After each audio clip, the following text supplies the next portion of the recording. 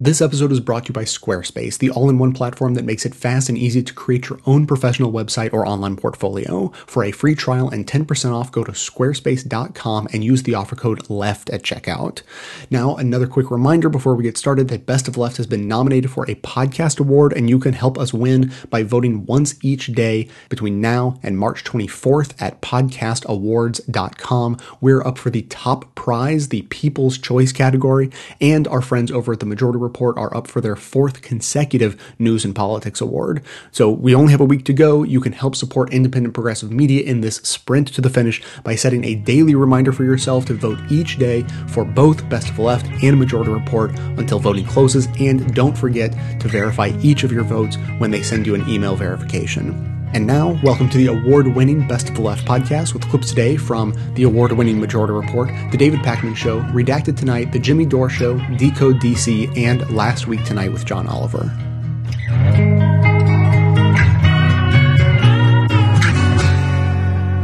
This story also a little bit disturbing. It pushes together two disturbing trends. One is that we have a record amount of student debt in this country. And then the other, we know that Social Security benefits are not keeping up with the rate of inflation. 155,000 Americans had their Social Security benefits reduced in 2013 because they defaulted on student loan. This is a report from the Government Accountability Office this past week. The figure has risen steadily since 2002. When 31,000 Americans had retirement, disability, and survivor benefits cut because of student debt. 5 times more. Most of the Americans affected are above 50 years old. A rising share are 65 and older. Last year, 36,000 Americans aged 65 and older had benefits cut because of student debt. 71% of these people were receiving disability income, which means that they're not able to work.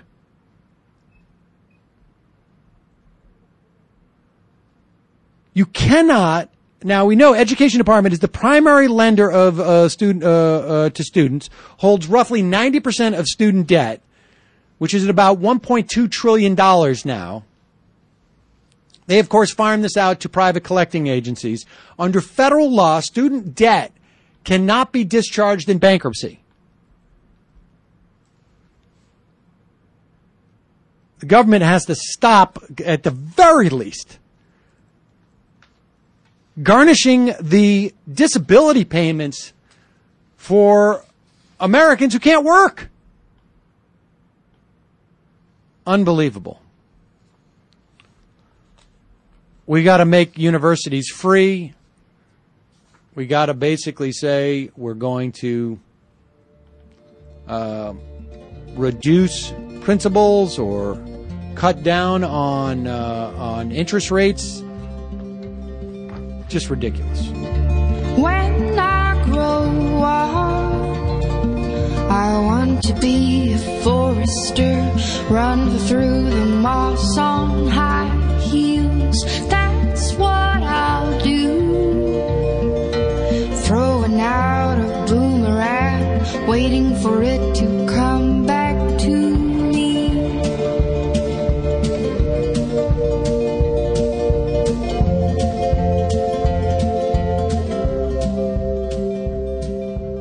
We've talked about the need for national health care, and we've even talked about how some European countries and some South American countries have college tuition essentially covered by the revenues of the government, also known as taxes to many people. And yesterday we, in fact, spoke with Mark Nason from Fordham University about how education in the United States has become completely corporatized and about the corporate influence on education. If you didn't see that interview, if you didn't hear that interview, check that out.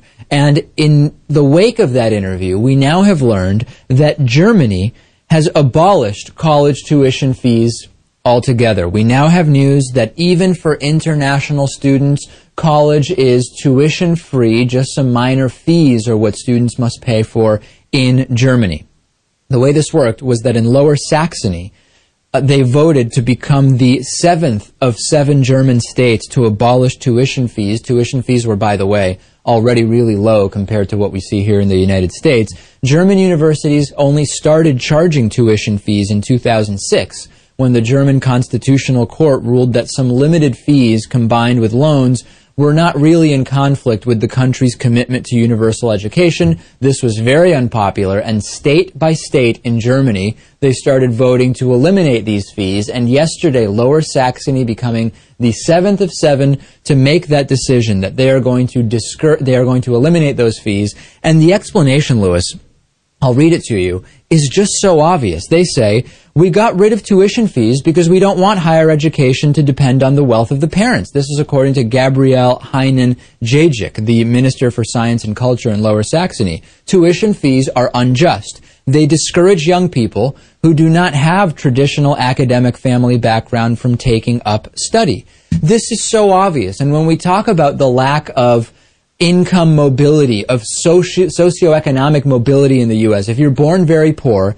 some celebrities and athletes aside, you're statistically very likely to remain poor for your entire life. Part of this is lack of access to education because it is so expensive. And Lewis, this is just, it's such a good thing.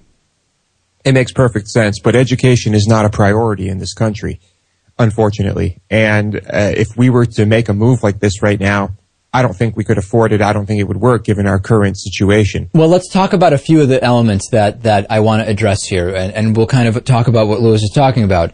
In Germany, not only do we now have this, which makes it so that you pay about €500 or $630 for or rather, these were the semester fees. They were only about $630. They've now been eliminated. So we have the education piece. 85% of those who live in Germany are covered by a basic health insurance plan, which is provided by statute. You are entitled to this basic health care plan, and then there are some others who choose to purchase additional private health insurance. The reaction in the U.S. when you hear about these European countries with all the free stuff, taxes must be completely outrageous. And I looked into it, and lo and behold, they are not, Lewis.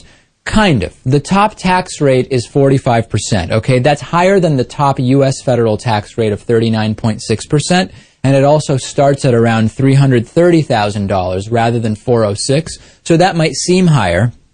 But remember, in the U.S., in most states, you have an additional state income tax, which really makes the tax level more or less equivalent to that in Germany. In the U.S., it certainly does not include health care. It certainly does not include college education. And Lewis, time and time again, we're confronted with this reality that if we reallocated our spending based on the taxes already collected, we could be providing these things. I spoke, last time I was in Mexico, I told the story at the hotel bar. I ran into an Australian teacher who said he's only been teaching a few years, so his salary is only $75,000 equivalent, and that includes health insurance, and his tax rate was only 20-something%, his effective tax rate. This can be done.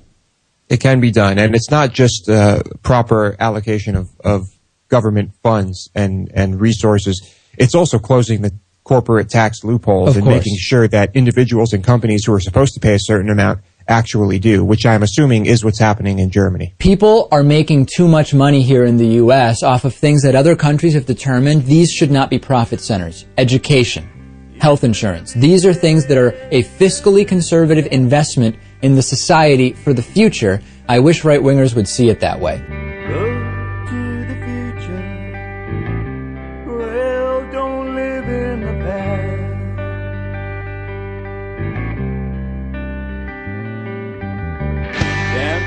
Goddamn thing about these things that help me. Can't turn back time to make things right. The mistakes that you've made, well, they're all your own. There ain't no good in blaming your mom and pop. Can't talk about the dire straits of this demon-filled kleptocracy in which we live without throwing in a nod to the knights and nitruses, jumping into battle to right this mangled ship. And it is mangled. This ship we call America is a bit of a fixer-upper. I saw it last week on Flip This House. The is all backed up. It's terrible. The Corinthian 15 is what they're called. They have stuck a flag in the sand and said they're not budging when it comes to student debt, okay? These students have been scammed, tricked, and bamboozled by one of the most ferocious, lizard-blooded, for-profit colleges out there. Corinthian is now defunct after it got pummeled by federal regulators last year, but that doesn't mean debt collectors aren't going to keep chasing these young people, riding them constantly like this viral image of a weasel riding a woodpecker in the wild. Unfortunately, that's not some kind of adorable mass transit system. It turns out the weasel had gotten the jump on the woodpecker and was trying to eat it. Seriously, just like predatory weasel debt collectors, we will be the woodpecker no longer. Hopefully more young people will join in this battle, but according to CNN's chief business correspondent, Christine Romans, it's the students' fault. We've led young people to believe they can afford a Mercedes education on a Honda budget. It's simply not true. Yeah, listen up, dipshits. You're not all meant for great things, or even half-assed things, you know, like a used Snuggie or a chess set missing some pieces. Know your place. If you're a bum for life. If you're meant to flip burgers, you flip the out of those burgers, all right? Don't try to better yourself. You can't just come from nothing and be something, all right? For every Alec Baldwin, there's like 10 Stephen Baldwins. If you go to a nice college, you'll just get in the way of the blue bloods, taking up the parking spots, crowding the computer lab. Just drop out and get a job mopping the computer lab, okay? The good news, behaviors are changing. Sally Mae says about 69% of families are ruling out colleges that are too expensive. Good news! Our class system is correcting itself, and the rich are the only ones getting the best education. Good news. For a minute there, it looked like the sediment and detritus were going to be able to borrow their way into our circles, but we had to tell the admissions office that my son had violently contagious herpes just so they wouldn't make him share a dorm room with an untouchable. Number 2, graduate in 4 years. Thanks, Einstein. Thank you. Let's see, $40,000 per year. Is it more for more years? STEM. Science, technology, engineering, and math. It's where the jobs are. 8 of the top 10 earning careers are in engineering. Yeah! Doing what you want with your life. Go where the money is. If you want to be a painter, become an engineer. If your passion is dancing, go into technology. This is the land of broken dreams. Now get in line, America. Don't worry if you don't end up doing what you want with your life. You'll get them next time. Remember, college is still the golden ticket. You just have to punch it in the right place. I want to punch you in the right place.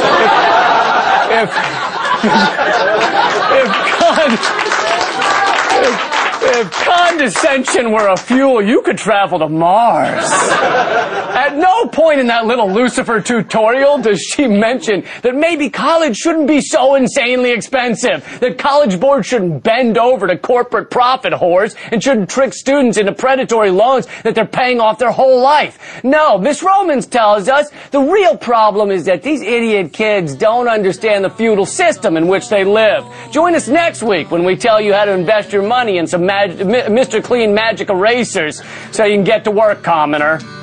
Be careful not to wake me up. I'm having the most vivid of dreams. Well, you are my queen and we'll rise until sunrise again. We're living in the future. No, we don't have real hoverboards yet, but there's still exciting news. You don't need a developer to build a sleek and professional website, which I think is a reasonable consolation prize. Whether you need it for a business, an online work portfolio, or you just want a blog for that brilliant think piece you've been working on, starting at just $8 a month, Squarespace provides tons of gorgeous, clean templates and easy drag and drop site building and customization. If you can play computer solitaire, you can use Squarespace. But just in case you still need help, Squarespace offers 24/7 customer support, including live chat during the week and super fast email support day and night. Easily connect any and all social media accounts to your site and save time and headaches knowing that your Squarespace site has a responsive design that automatically scales to look beautiful on every device. It's so smart, some Republicans might be tempted to call it witchcraft. Check it out for yourself with a 14-day free trial, no credit card necessary. Then, when you're ready to make the move permanent, be sure to use the special offer code LEFT at checkout. That's just LEFT, which gets you 10% off your purchase, and that code also lets them know that you're supporting this show at the same time. My most noble knight was slain by a bandit on the highway. President Obama has put forth a proposal that he would like to see community college made available at no cost to people meeting certain requirements. And putting this plan into action might cost up to $60 billion over the next decade, and that number is making right-wingers flip out. But what that ignores is that the economic benefit could far, far exceed those $60 billion. Now, if enacted, the proposal would offer 2 tuition-free years of community college to students who maintain a C+ or better grade point average and attend classes at least half time. The federal government would cover 75% of the cost, and states that want to participate would cover the other 25%.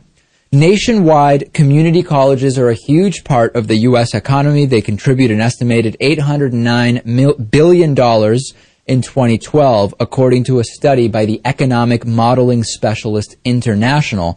And on a local level, community colleges mean better jobs, they mean higher wages, they mean more spending power for graduates, which has a huge stimulative effect on all of the surrounding businesses.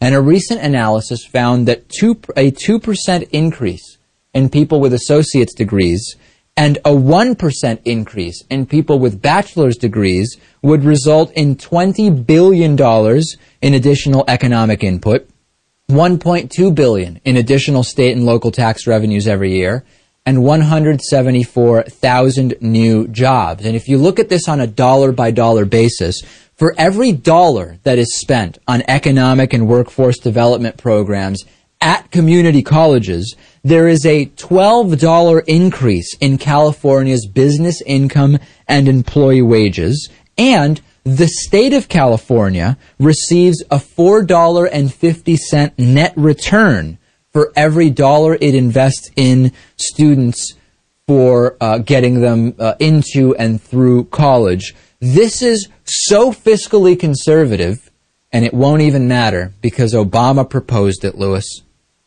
It won't matter at all. I'm sure it sounds very, very expensive to a lot of people out there. But the tiniest little decrease in defense funding could easily cover this. Oh, of course. But the thing is, that doesn't even matter. Obviously, you're making a good point, but it doesn't even matter because the spending itself would be budget negative because of the hugely stimulative effect that we know this to have. Step back for a second and just think for a second. What you're telling me, David, is that stimulating education is good for the economy? Who would ever imagine that? But stimulating education is bad for Republicans. Well, that's right. It would lead to a more informed public. And we know, Rick Santorum has said, we're never going to have the smart people on our side. Universities and colleges are just liberal indoctrination. And to a certain extent, Republicans are aware, because we've heard them say it, that more education is not necessarily a good thing for conservative ideology. So more education, the inability to see the long-term effects of something like this, and a price tag of $60 billion is just terrifying for any Republican.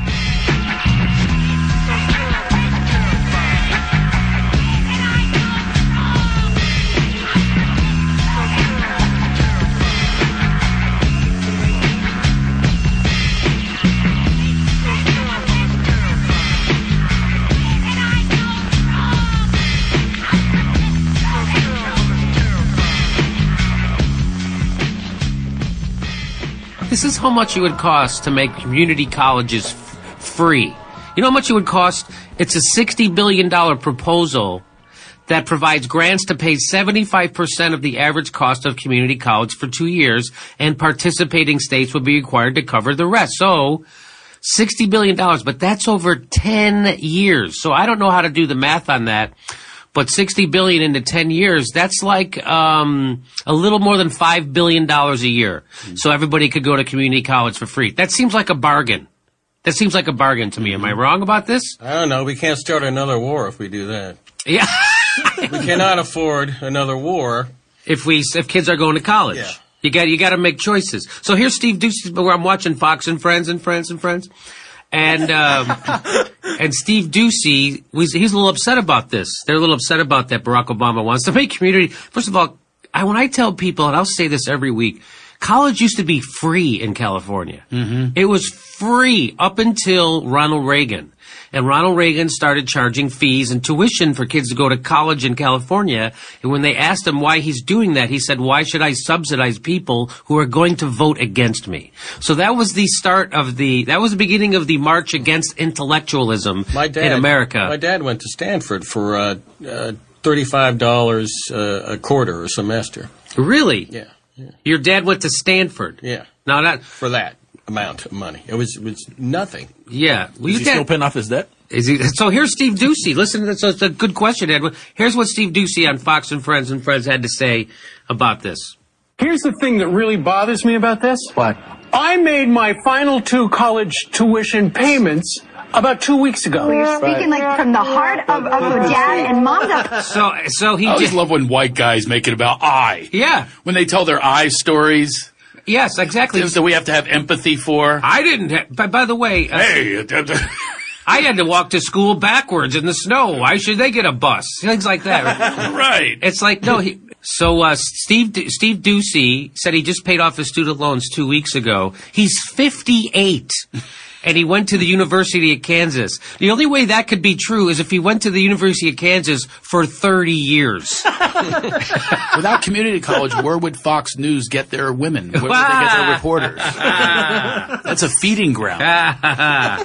I'm serious. I looked it up. He went to the University of Kansas, and he said he just got done paying off his student loan. The University of Kansas only costs about $10,000 a year now.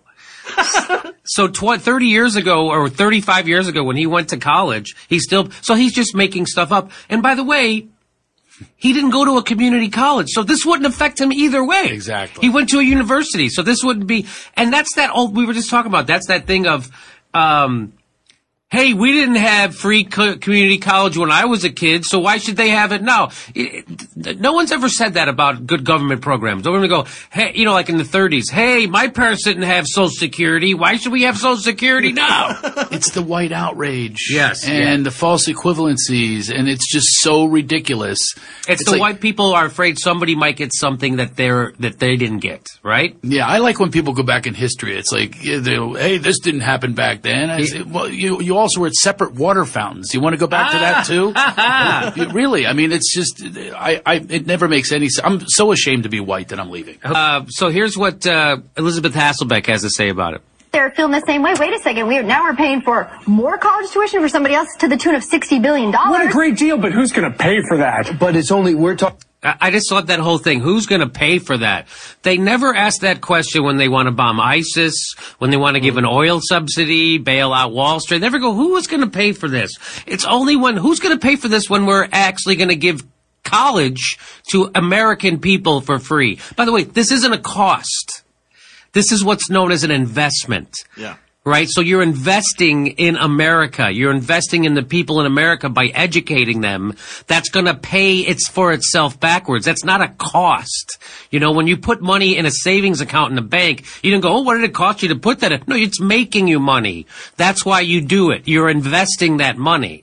So that's again another, and they love to make it into a wedge. Oh, white people, you're going to be paying for college for some poor brown person. That's what that is. Let's do a little bit more.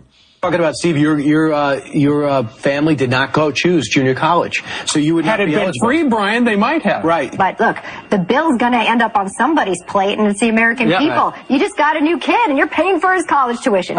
So again, they're so upset that somewhere there might be someone who gets to go to college, and that it's more that they shouldn't. By the way, they're against it. They're against people. They're for impediments to college. They're for putting a barrier in between education and poor kids. That's what they're all about. They somebody else is not going to have to pay for some poor kid to go to college. Can you believe that? No, you're gonna pay for some poor kids to go to college. Wouldn't you rather pay to put them in prison? Because that's what I'd rather do. They never say that, by the way. We're gonna get the money for this prison construction. They never say that. Where are we gonna get the prison construction money? Where are we gonna get the bomb money? They never ask these questions. Because if you ask it, that's un American. You're unpatriotic. Yes, If you start questioning that. Yes, but again, questioning where are we gonna get the money to send someone to school? The richest country in the goddamn world can't afford to send its own citizens to school. That's but she wants you to get upset about it, right? Elizabeth Hasselbeck wants you to be angry that you're a nice white person and you have to pay for somebody else's college. Oh my God! Again, do you want to pay for somebody's education, some kid's education, or his death row? That's what we're saying, or his prison. Yeah. It costs $35,000 a year to put somebody in prison. Would you rather spend a couple $100 to send them to college every semester? And by the way, that money goes back into, so instead of they graduate on death row. It's they finally reach an end. Yes. I'm not saying it's a good thing. Right. But you are saying that the graduation rates are up. That's right. Now,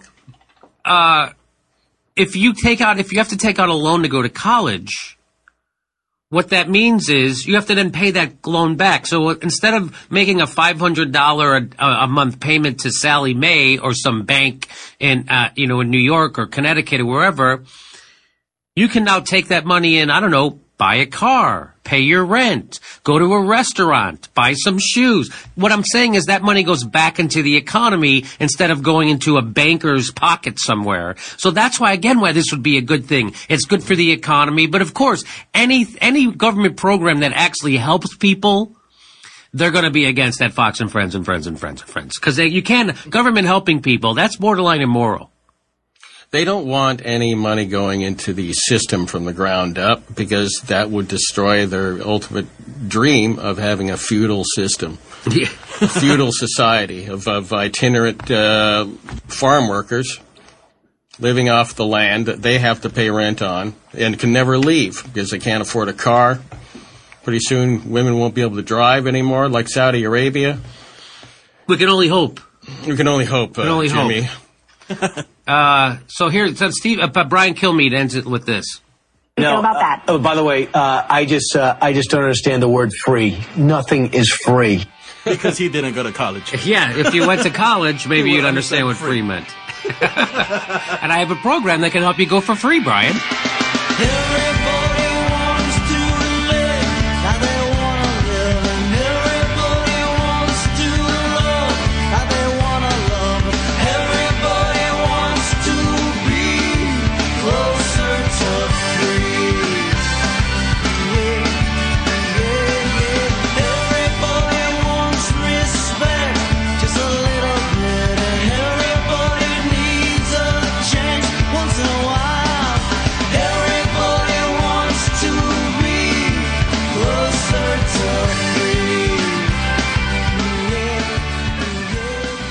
This is Decode DC. I'm Andrea Seabrook. And here with me in the studio is Elizabeth Shelton. She's one of the producers on our show. Hi, Liz. Hey there.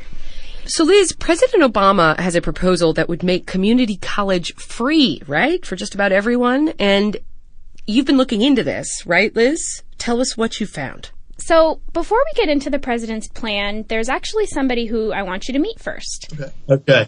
I'm going to throw my headphones in real quick. His name is Ben Sterling. Hear everything, so Ben lives in Tennessee, and growing up, he always knew he really wanted to go to college.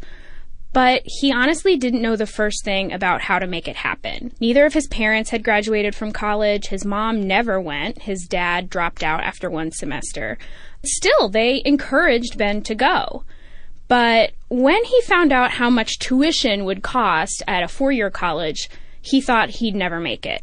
His mom was a teaching assistant, and his dad was working as a manager at a chemical plant. And financially, it really just was not in the cards.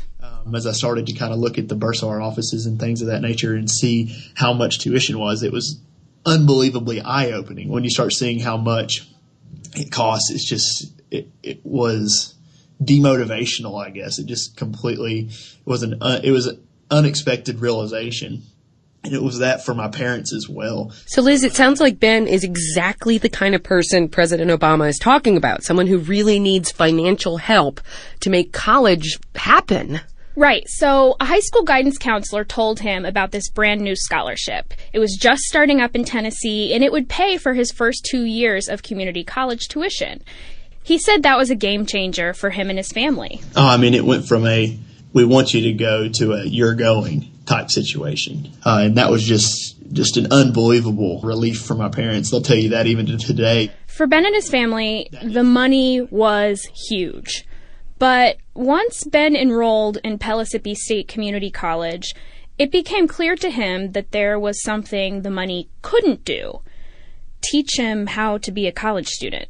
Did you know how to study? No clue. I had and I'll tell you, it took me probably 2 years. So in other words, the money may have gotten Ben through the door, but it wasn't going to get him across the graduation stage. That's so interesting, because it seems like the debate over all of this free community college, is all about the money. Exactly. It's about whether the money you invest in paying someone's tuition is worth the money that they'll put back in the system once they get a higher paying job and contribute more in taxes, etc. But the more I listen to Ben's story, the more I realize that it's about more than money. To get any benefit from this whole community college thing, we can't just have people going. They actually have to finish. So here's the question. I mean, if that's the goal, is it really enough just to sign the tuition check? That is a great question, Liz. And so I am going to step aside and hand the podcast over to you. Elizabeth Sheltons, take it away. So to try to figure this out, I took a look at a state that's been doing free community college for a few years now, Tennessee. And I talked to someone there who started the whole tuition-free community college experiment back in 2008. I caught up with Chrissy Delejandro while she was doing what she does best. Hey, Elizabeth. Multitasking. If you hear a 20-month-old in the background, she's watching Elmo in the car. Her car is kind of like Chrissy's second office. She crisscrosses Tennessee talking to high schoolers and their parents about the state's full tuition scholarship. It's actually way more than a scholarship, but we'll get to that later. Right now, she's off shepherding the largest group of high school seniors in the state's history through the daunting maze of college admissions. Just yesterday, I had what I call a phone call day, which I literally sat at my desk and only answered the phone. Because high school seniors in Tennessee, they have a big deadline coming up. They have to get their financial aid forms turned in if they want to be considered for the state's full tuition community college scholarship. And Chrissy was actually one of those students many years ago. She didn't go to community college, she went to a four-year institution, but she was the first in her family to go to college. She was smart, she was motivated, but she had a ton of hurdles. And so, about 6 years ago, she convinced a bunch of private donors to pay for a scholarship to send high school seniors to community college, tuition free.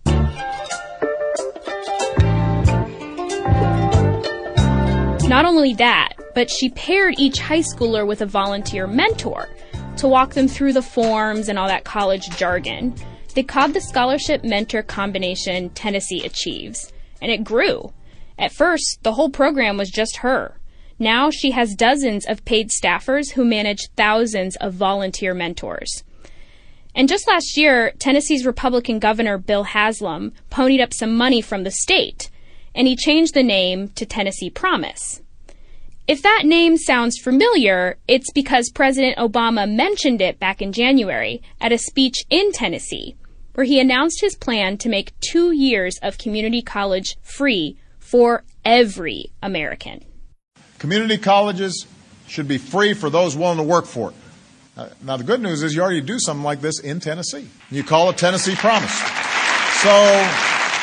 So you call it Tennessee Promise, and we thought, why not just build on what works? So we're going to call it America's College Promise. Yeah, that small thing that Chrissy had started back in 2008, Now it was the thing that President Obama was using as a model for his national program. It all just seemed very surreal, honestly. There are just moments where I'm like, did this all happen? But here's the thing. Chrissy D'Alejandro, a woman who has been working day and night for more than 6 years to make free community college a reality for thousands of students in Tennessee, most of whom would be the first in their family to attend college, Chrissy does not believe that signing the tuition check is the most important thing when it comes to students succeeding.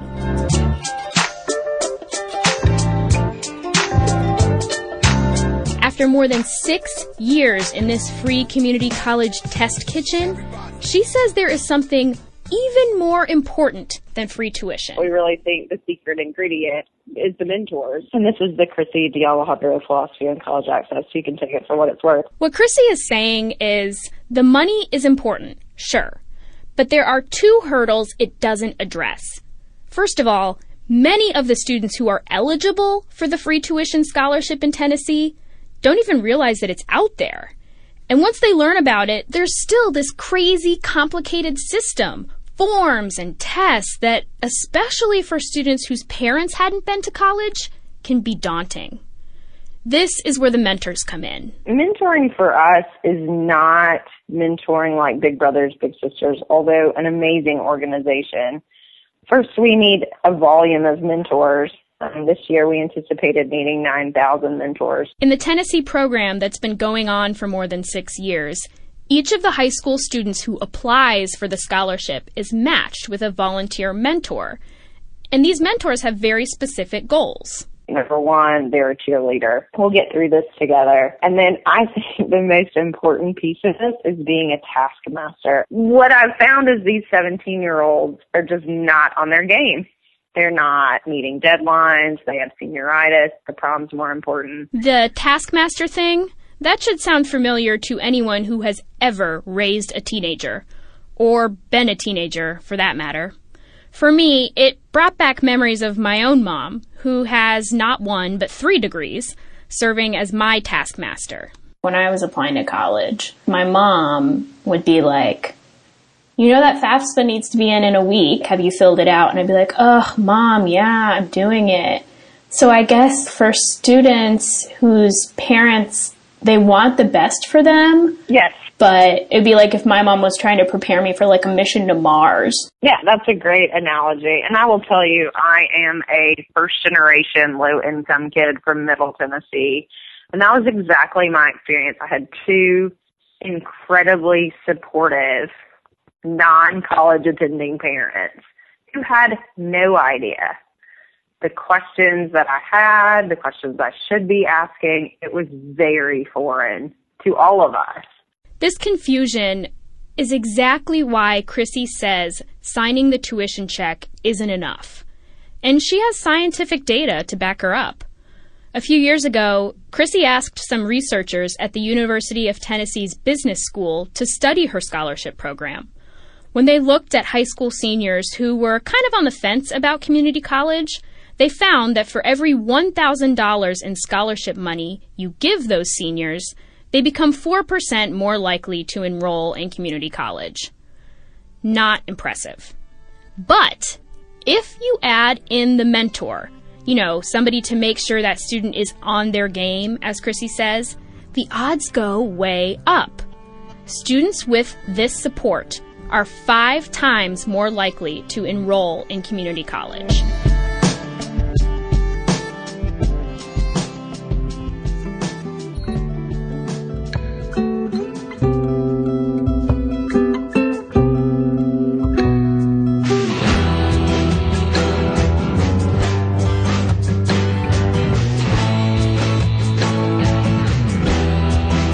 Best of the Left is supported by Wealthfront, the automated investment service that makes it easy to invest your money the right way for just 1/4 of the cost of using a traditional advisor. Their investment strategy focuses majorly on index funds, a simple, low-cost way to spread your money across essentially the entire stock market, where it can grow at the pace with the market and pay out dividends along the way. Some of the smartest people in finance endorse this strategy, and some of the dumbest people I've ever heard talk about finance, I'm looking at you, Mad Money Jim Cramer, hate this strategy. By simply avoiding trading fees and commissions altogether and paying only an extremely low service fee, you save money without even trying and then let your investment grow with this time-tested method on Wealthfront. To see for yourself, visit wealthfront.com/left and they'll manage your first $10,000 for absolutely free. That's wealthfront.com/left. And now the fine print. Wealthfront Inc. is an SEC registered investment advisor. Brokerage services are offered through Wealthfront Brokerage Corporation, member FINRA and SIPC. This is not a solicitation to buy or sell securities. Investing in securities involves risk and there is the possibility of losing money. Past performance is no guarantee of future results. Please visit wealthfront.com to read the full disclosure.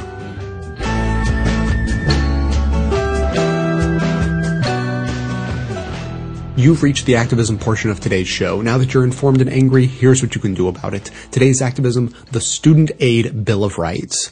Now, the second half of second-term Obama isn't all sunshine and roses, but some of the policies he's dishing out are downright progressive. Enacting a Student Aid Bill of Rights is one of those policies.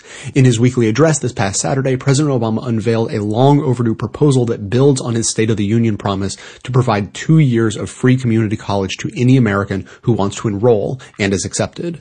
The Student Aid Bill of Rights states that every student in America should, 1, have access to high-quality, affordable higher education, 2, be able to easily find the resources they need to pay for college, 3, be able to choose an affordable repayment plan for student loans, and 4, receive quality customer service, reliable information, and fair treatment when repaying loans. It sounds simple, and it basically is. Currently, those who are able to go to college graduate with an average of $28,000 in debt. 1 in 10 students graduates with more than $40,000, and elite degrees in law and medicine can cost upwards of $150,000. With federal student loans passing the $1 trillion mark, not to mention the private loans taken out by students and families, the debt our young people are saddled with before entering the workforce is, as Forbes.com put it, crippling the economy. Visit whitehouse.gov/college opportunity and add your name to the presidential memorandum. Then use contactingthecongress.org to call, email, and tweet with the hashtag college opportunity to let your representatives know you expect them to get behind this plan to take steps to enshrining the right to quality, affordable education into law. While you're at it, let your state representatives know you expect them to implement the president's plan for free community college. Even though it would be at no cost to the states, we've seen Republican, split, and even Democratic state houses reject free federal money during this administration, which means they need to hear from you. As long as the Republicans control Congress, debt forgiveness is off the table. Let's do what we can now to push the conversation to the left and keep student debt in the news and the forefront of the public consciousness so that during the primaries in 2016 presidential run, the groundwork will be laid to make a $1 trillion infusion into the economy an obvious, politically viable plan. The segment notes include all the links to this information as well as additional resources, and as always, this and every activism segment we produce is archived and organized under the activism tab at bestoftheleft.com. If equal access to high education matters to you, be sure to hit the share buttons to spread the word about the Student Aid Bill of Rights via social media so that others in your network can get behind the plan too. Can you stand up and be counted as a body in a crowd? Put your name on a petition with your signature so proud. Can you raise your voice so loud as you stand with head unbowed, weather beating on your brow, demanding answers here and now? 'Cause that's how you make a difference in this fickle world of change. This week, hundreds of thousands of students started classes at colleges and universities, and one thing is increasingly clear. By the time they graduate, most students are going to be leaving with a lot more than just a tacky polyester robe and a copy of Oh, the Places You'll Go that their tearful aunt got them. They'll be leaving with this. 7 of 10 graduating students left college last year in debt. The total bill due for students in America tops $1 trillion. That's right. Student debt in the US is now bigger than debt from credit cards and auto loans, and is second only to mortgages. Essentially, student debt is like HPV. If you go to college, you're almost certainly going to get it. And if you do, it will follow you for the rest of your life. Because legally, student debt is a special kind of debt. It is the most collectible kind of debt there is. It is non-dischargeable in bankruptcy. They will garnish your wages. They will intercept your tax refunds. They will sue you in court. Well, they won't stop there. They'll steal your wallet. They'll pawn your baby shoes. They will shrink themselves down to 2 inches high, hide in your pocket, and take that money back one dime at a time. Student debt has tripled in the past decade. It has surpassed Bob Marley's greatest hits album as the thing seemingly every college student has. How did this happen? Well, more than 90% of student debt is subsidised by the federal government. And it all started with such good intentions. Here is one of the federal student loan programme's early champions. Poverty must not be a bar to learning, and learning must offer an escape from poverty. Escape from poverty. By the way, the single worst Kurt Russell movie ever made. But a higher education system open to all was one of LBJ's top priorities, along with creating, of course, a Libyan pool party in Vietnam and finding a pair of pants that could contain his gigantic testicles. Now, that last one might sound like a joke, but listen to this actual phone conversation that he had in the Oval Office with a representative from the Hagar Clothing Company. The crotch down where your nuts hang is always a little too tight. So when you make them up, give me an inch that I can let out there, because they cut me. They're just like riding a wire fence. Let's see if you can't leave me about an inch from where the zipper ends, round under my, back to my bunghole. If that's real. Look, we all thought the B in LBJ stood for Baines, but it actually stands for balls, balls, my big bulbous balls are too close to my bunghole. Isn't history fun? But like LBJ's testicles, the federal student loan programme has now swollen to uncomfortable proportions. One reason for this might be that in recent years, states have slashed funding for higher education by 23%. Public institutions have responded by raising tuition rates, forcing students to take out ever larger loans. Why else do you think the colleges have so many f***ing a cappella groups? They know they sound stupid, they just can't afford instruments anymore. Another consequence of these cuts has been that some community colleges have been forced to reduce capacity, leading to things like a nursing programme in North Carolina with a waiting list just to get on the waiting list. Because that is what you need in the land of tobacco and barbecue, a shortage of nurses. But all this shows that people in this country, that they want to go to school to better their lives. And it is good that they have broad access to federal funds to help them do that. The problem is, this is where we meet one of the biggest drivers of student debt, for-profit schools, like University of Phoenix and ITT Tech. Most of them are publicly traded on Wall Street, and they run commercials like this. One evening I was watching TV, and then an ITT Tech commercial came on, and I decided to give them a call. I think my education has paid off tremendously. I got into the field of aerospace. It's been over 12 years now. There's nothing I would change about my life. We've been married almost 10 years now. We have 2 beautiful boys. Everything is perfect. That's nice. Although I will say there's something about the phrase everything is perfect that I find inherently suspicious. Because the only other person who says that is Janice in accounting, and she secretly puts Jim Beam in her coffee cup and repeats, "Keep it together, you can do this, Janice," into the bathroom mirror 5 times a day.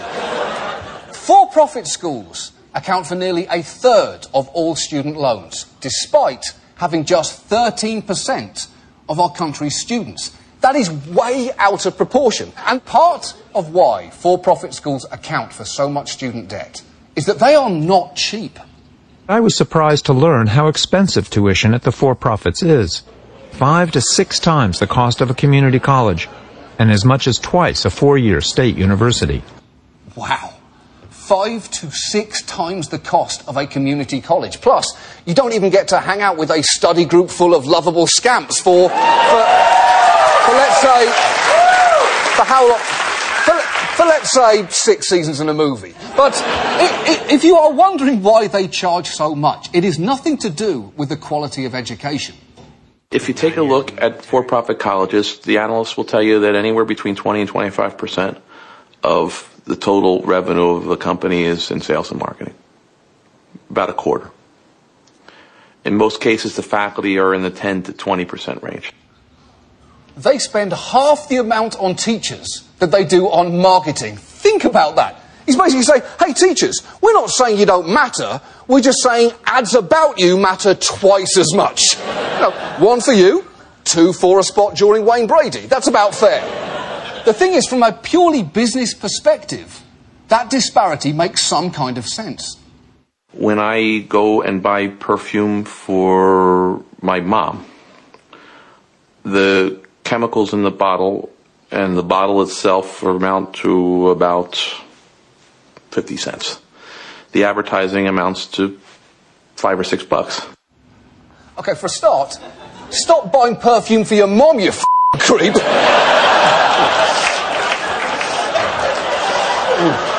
I like the way you smell, Mom.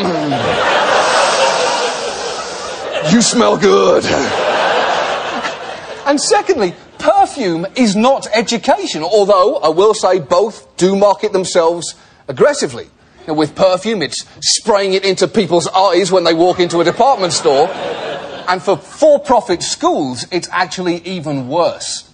Zara Crowley was a recruiter at the for-profit Westwood College in 2007. Crowley says she quit because she couldn't continue preying on low-income youth and using something called pain points. Pain point would be something, they work at McDonald's, they don't want to be like their parents. We'd turn it on them and say, I thought you wanted to do something with your life. Do you want to work at McDonald's for the rest of your life? Yeah, they are told to hit people's pain points. The only professionals who should be doing that are dominatrixes or emo bands. That's it. And this pain point approach seems to be an industry-wide technique. This is an actual slide some ITT Tech recruiters were shown during training. That photo is from Marathon Man, where Laurence Olivier famously played a Nazi torturer. And it's maybe not saying much for your business model if your essential logic is, hey guys, this works really well for the Nazis, let's at least give it a go. But if you do sign up for one of these schools, what kind of education are you going to get? Well, remember the ITT Tech graduate from earlier and his absolutely perfect life? Well, it actually says on the screen that he graduated with an associate's degree in engineering from ITT's Sylmar campus.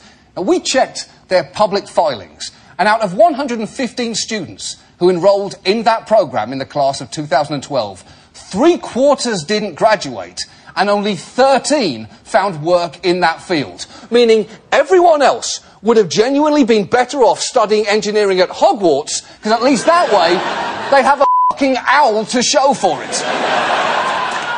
And even for those who do graduate, job hunting might be a little difficult, as students from a Corinthian College nursing program found. I've been on countless interviews, and they all ask if I've ever been in a hospital, and I would have to tell them we never set foot in a hospital, ever. We went to a museum of Scientology for our psychiatric rotation. What? Scientologists do not believe in psychiatry. Their museum is literally called Psychiatry and Industry of Death. Going to the Museum of Scientology for your psychiatric rotation is certifiably insane. Or evidence of a build-up of thetans in your system. You teach the controversy.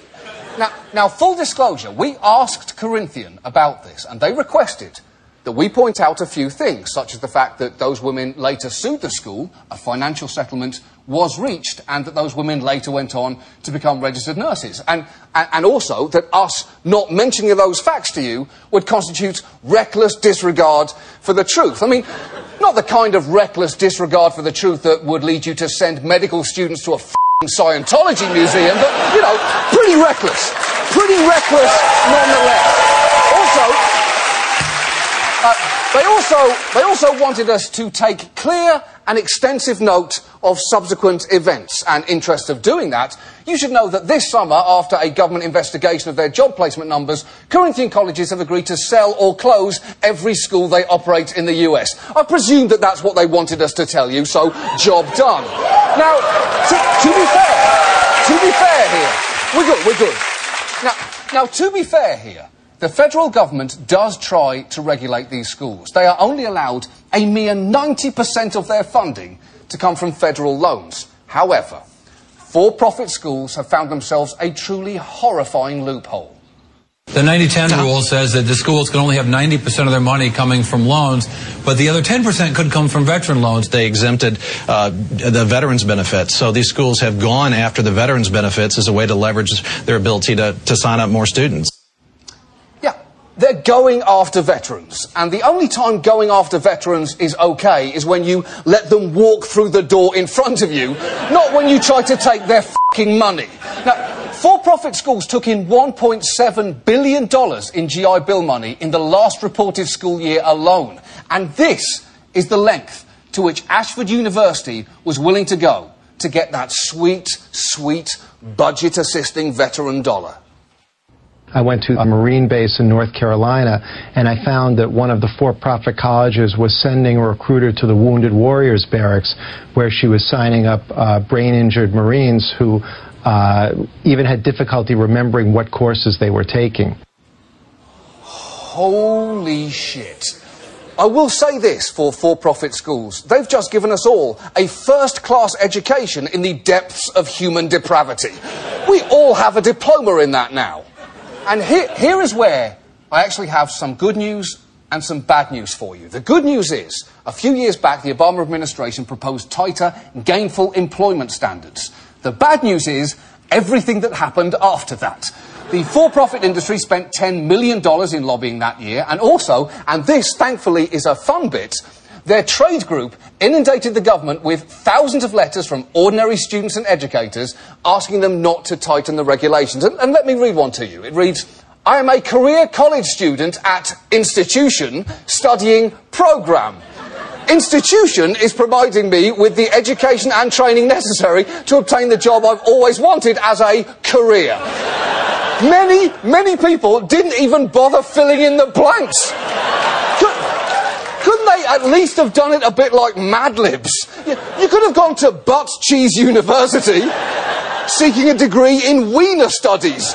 Go the extra mile. And the worst thing is, the campaign worked. The gainful employment rules were weakened and eventually struck down completely. The latest version of the rules are expected by November, and the for-profit school trade group, APSCU, is still lobbying hard against them.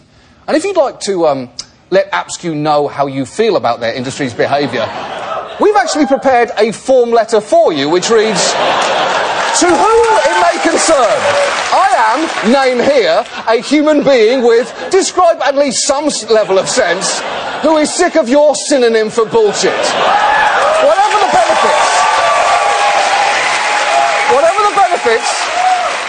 Whatever the benefits of for-profit schools, your trade group is protecting some of the worst actors, and additional insults, ideas for places to cram this letter once rolled up, proposals for human waste products to be eaten. Thank you for your time. Name here again. Feel free to go online, copy this letter, please do not bother to fill it in at all, and send it to APSCU at this address. And that might make you feel a little bit better, but it will only be temporary, because the student debt problem is far bigger than just for-profit schools. If they all went away, student debt problem would still be here, because our leaders have decided that while education is incredibly important, it is not important enough to actually pay for. So, with that in mind, let me speak right now to all current freshmen in college who have student loans. Okay. You need to stop watching this show right now. You don't have time for this. Get out there and enjoy the out of your college experience, because you may be paying for it for the rest of your life. I am serious. Drink beer from a funnel. Kidnap a mascot. Find out if you're gay or not, and even if you are not, have some gay experiences. Do it now, it doesn't count. Become that weird guy on campus who rides a unicycle from class to class. Find out whoever the Winklevoss twins of your school are and steal their idea for a website, and shoot fireworks out of every bodily orifice you can find. Do it now. Please make sure your college years are the best ones of your life, because thanks to the debt that we are saddling you with, they almost certainly will be.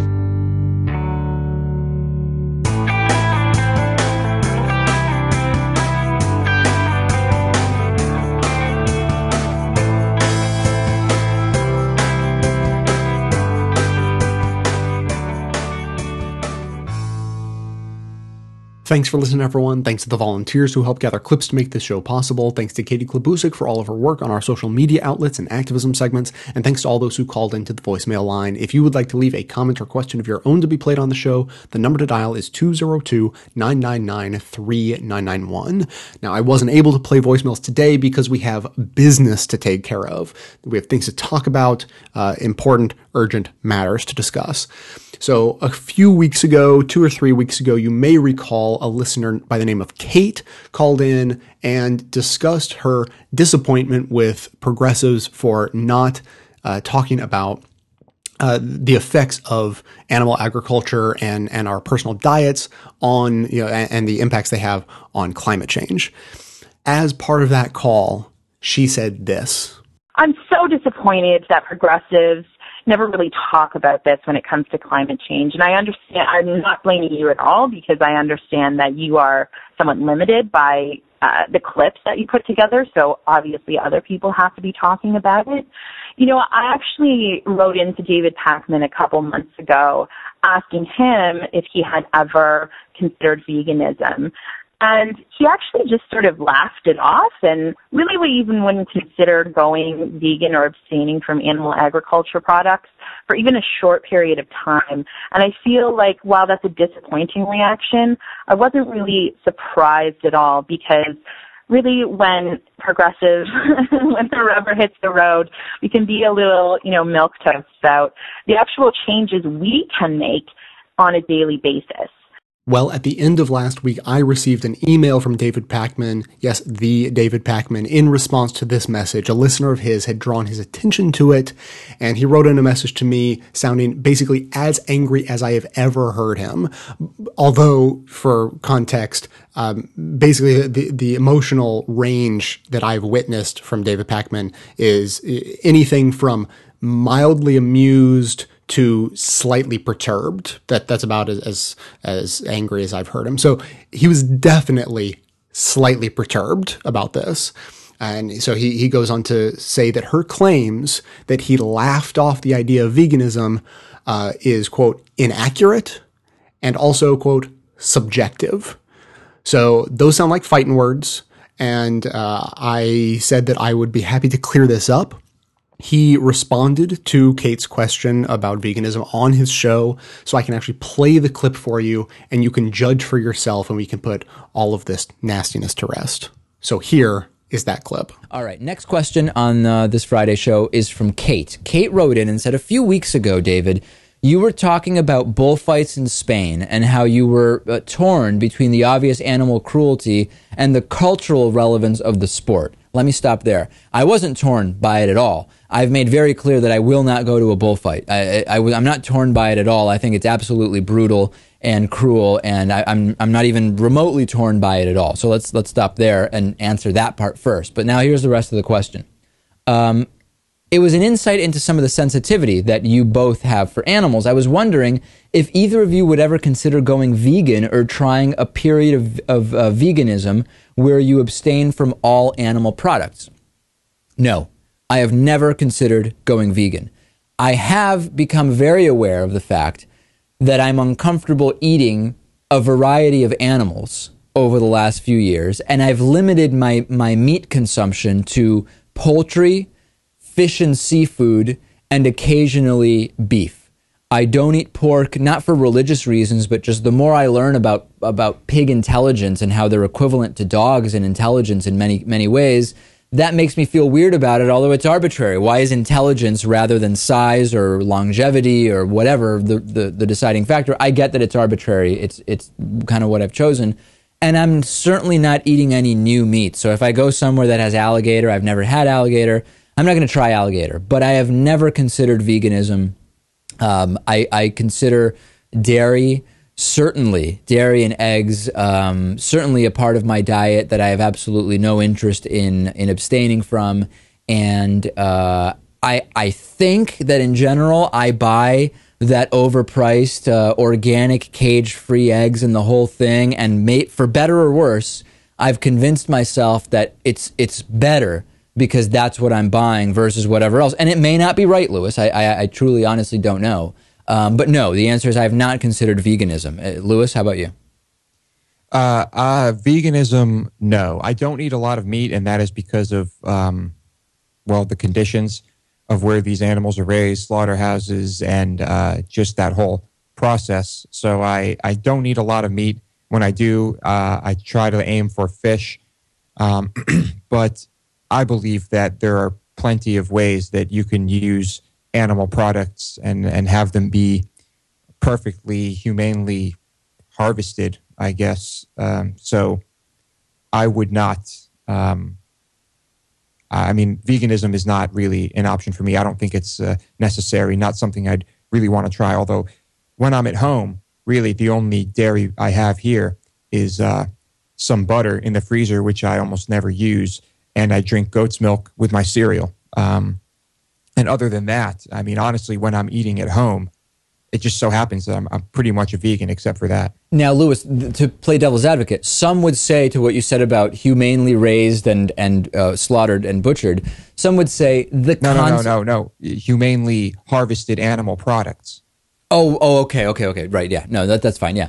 Because, of course, when some people say I go to, the good organic butcher and the whole thing, there would be this concept, which some would say, that is, if you're creating an animal simply to kill it, it doesn't matter how you kill it. The entire concept of that is inhumane because the animal has no choice, no free will, etc. But, of course, in the history of species, the hunting of subordinate species on the food chain is something that exists well beyond humans. Some would, of course, then counter that and say, well, humans are advanced enough that we don't need to be killing animals in order to survive. And this would be a back and forth. But the long and short of it is, Lewis has not considered veganism, neither have I. Is there anything else to say?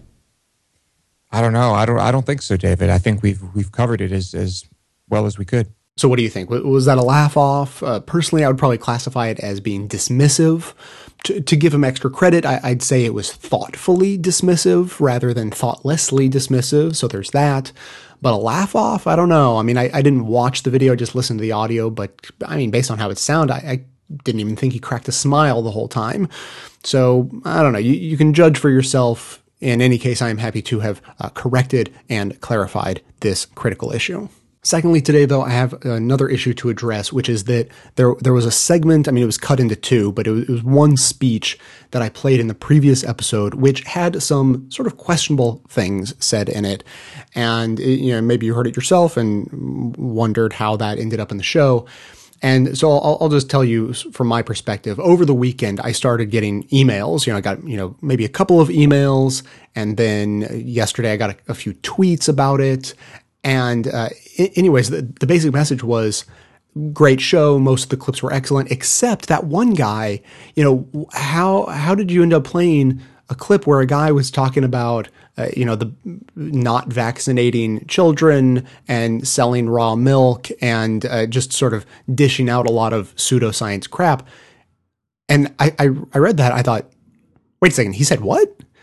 I didn't hear that. That sounds strange. I wouldn't have played something like that on the show, would I? And so I went back and listened to it. And, as most of the people emailing and tweeting said, 90, 95% of what the guy had to say was pretty reasonable stuff. I mean, he's kind of excitable, he's kind of kooky, but you're like, yeah, all right, he's out there, but he's having fun. I'll go along for the ride. And then every once in a while, this 5 to 10% of what he was saying was just throwing in these little nuggets of true anti-science insanity. Here are a couple of examples.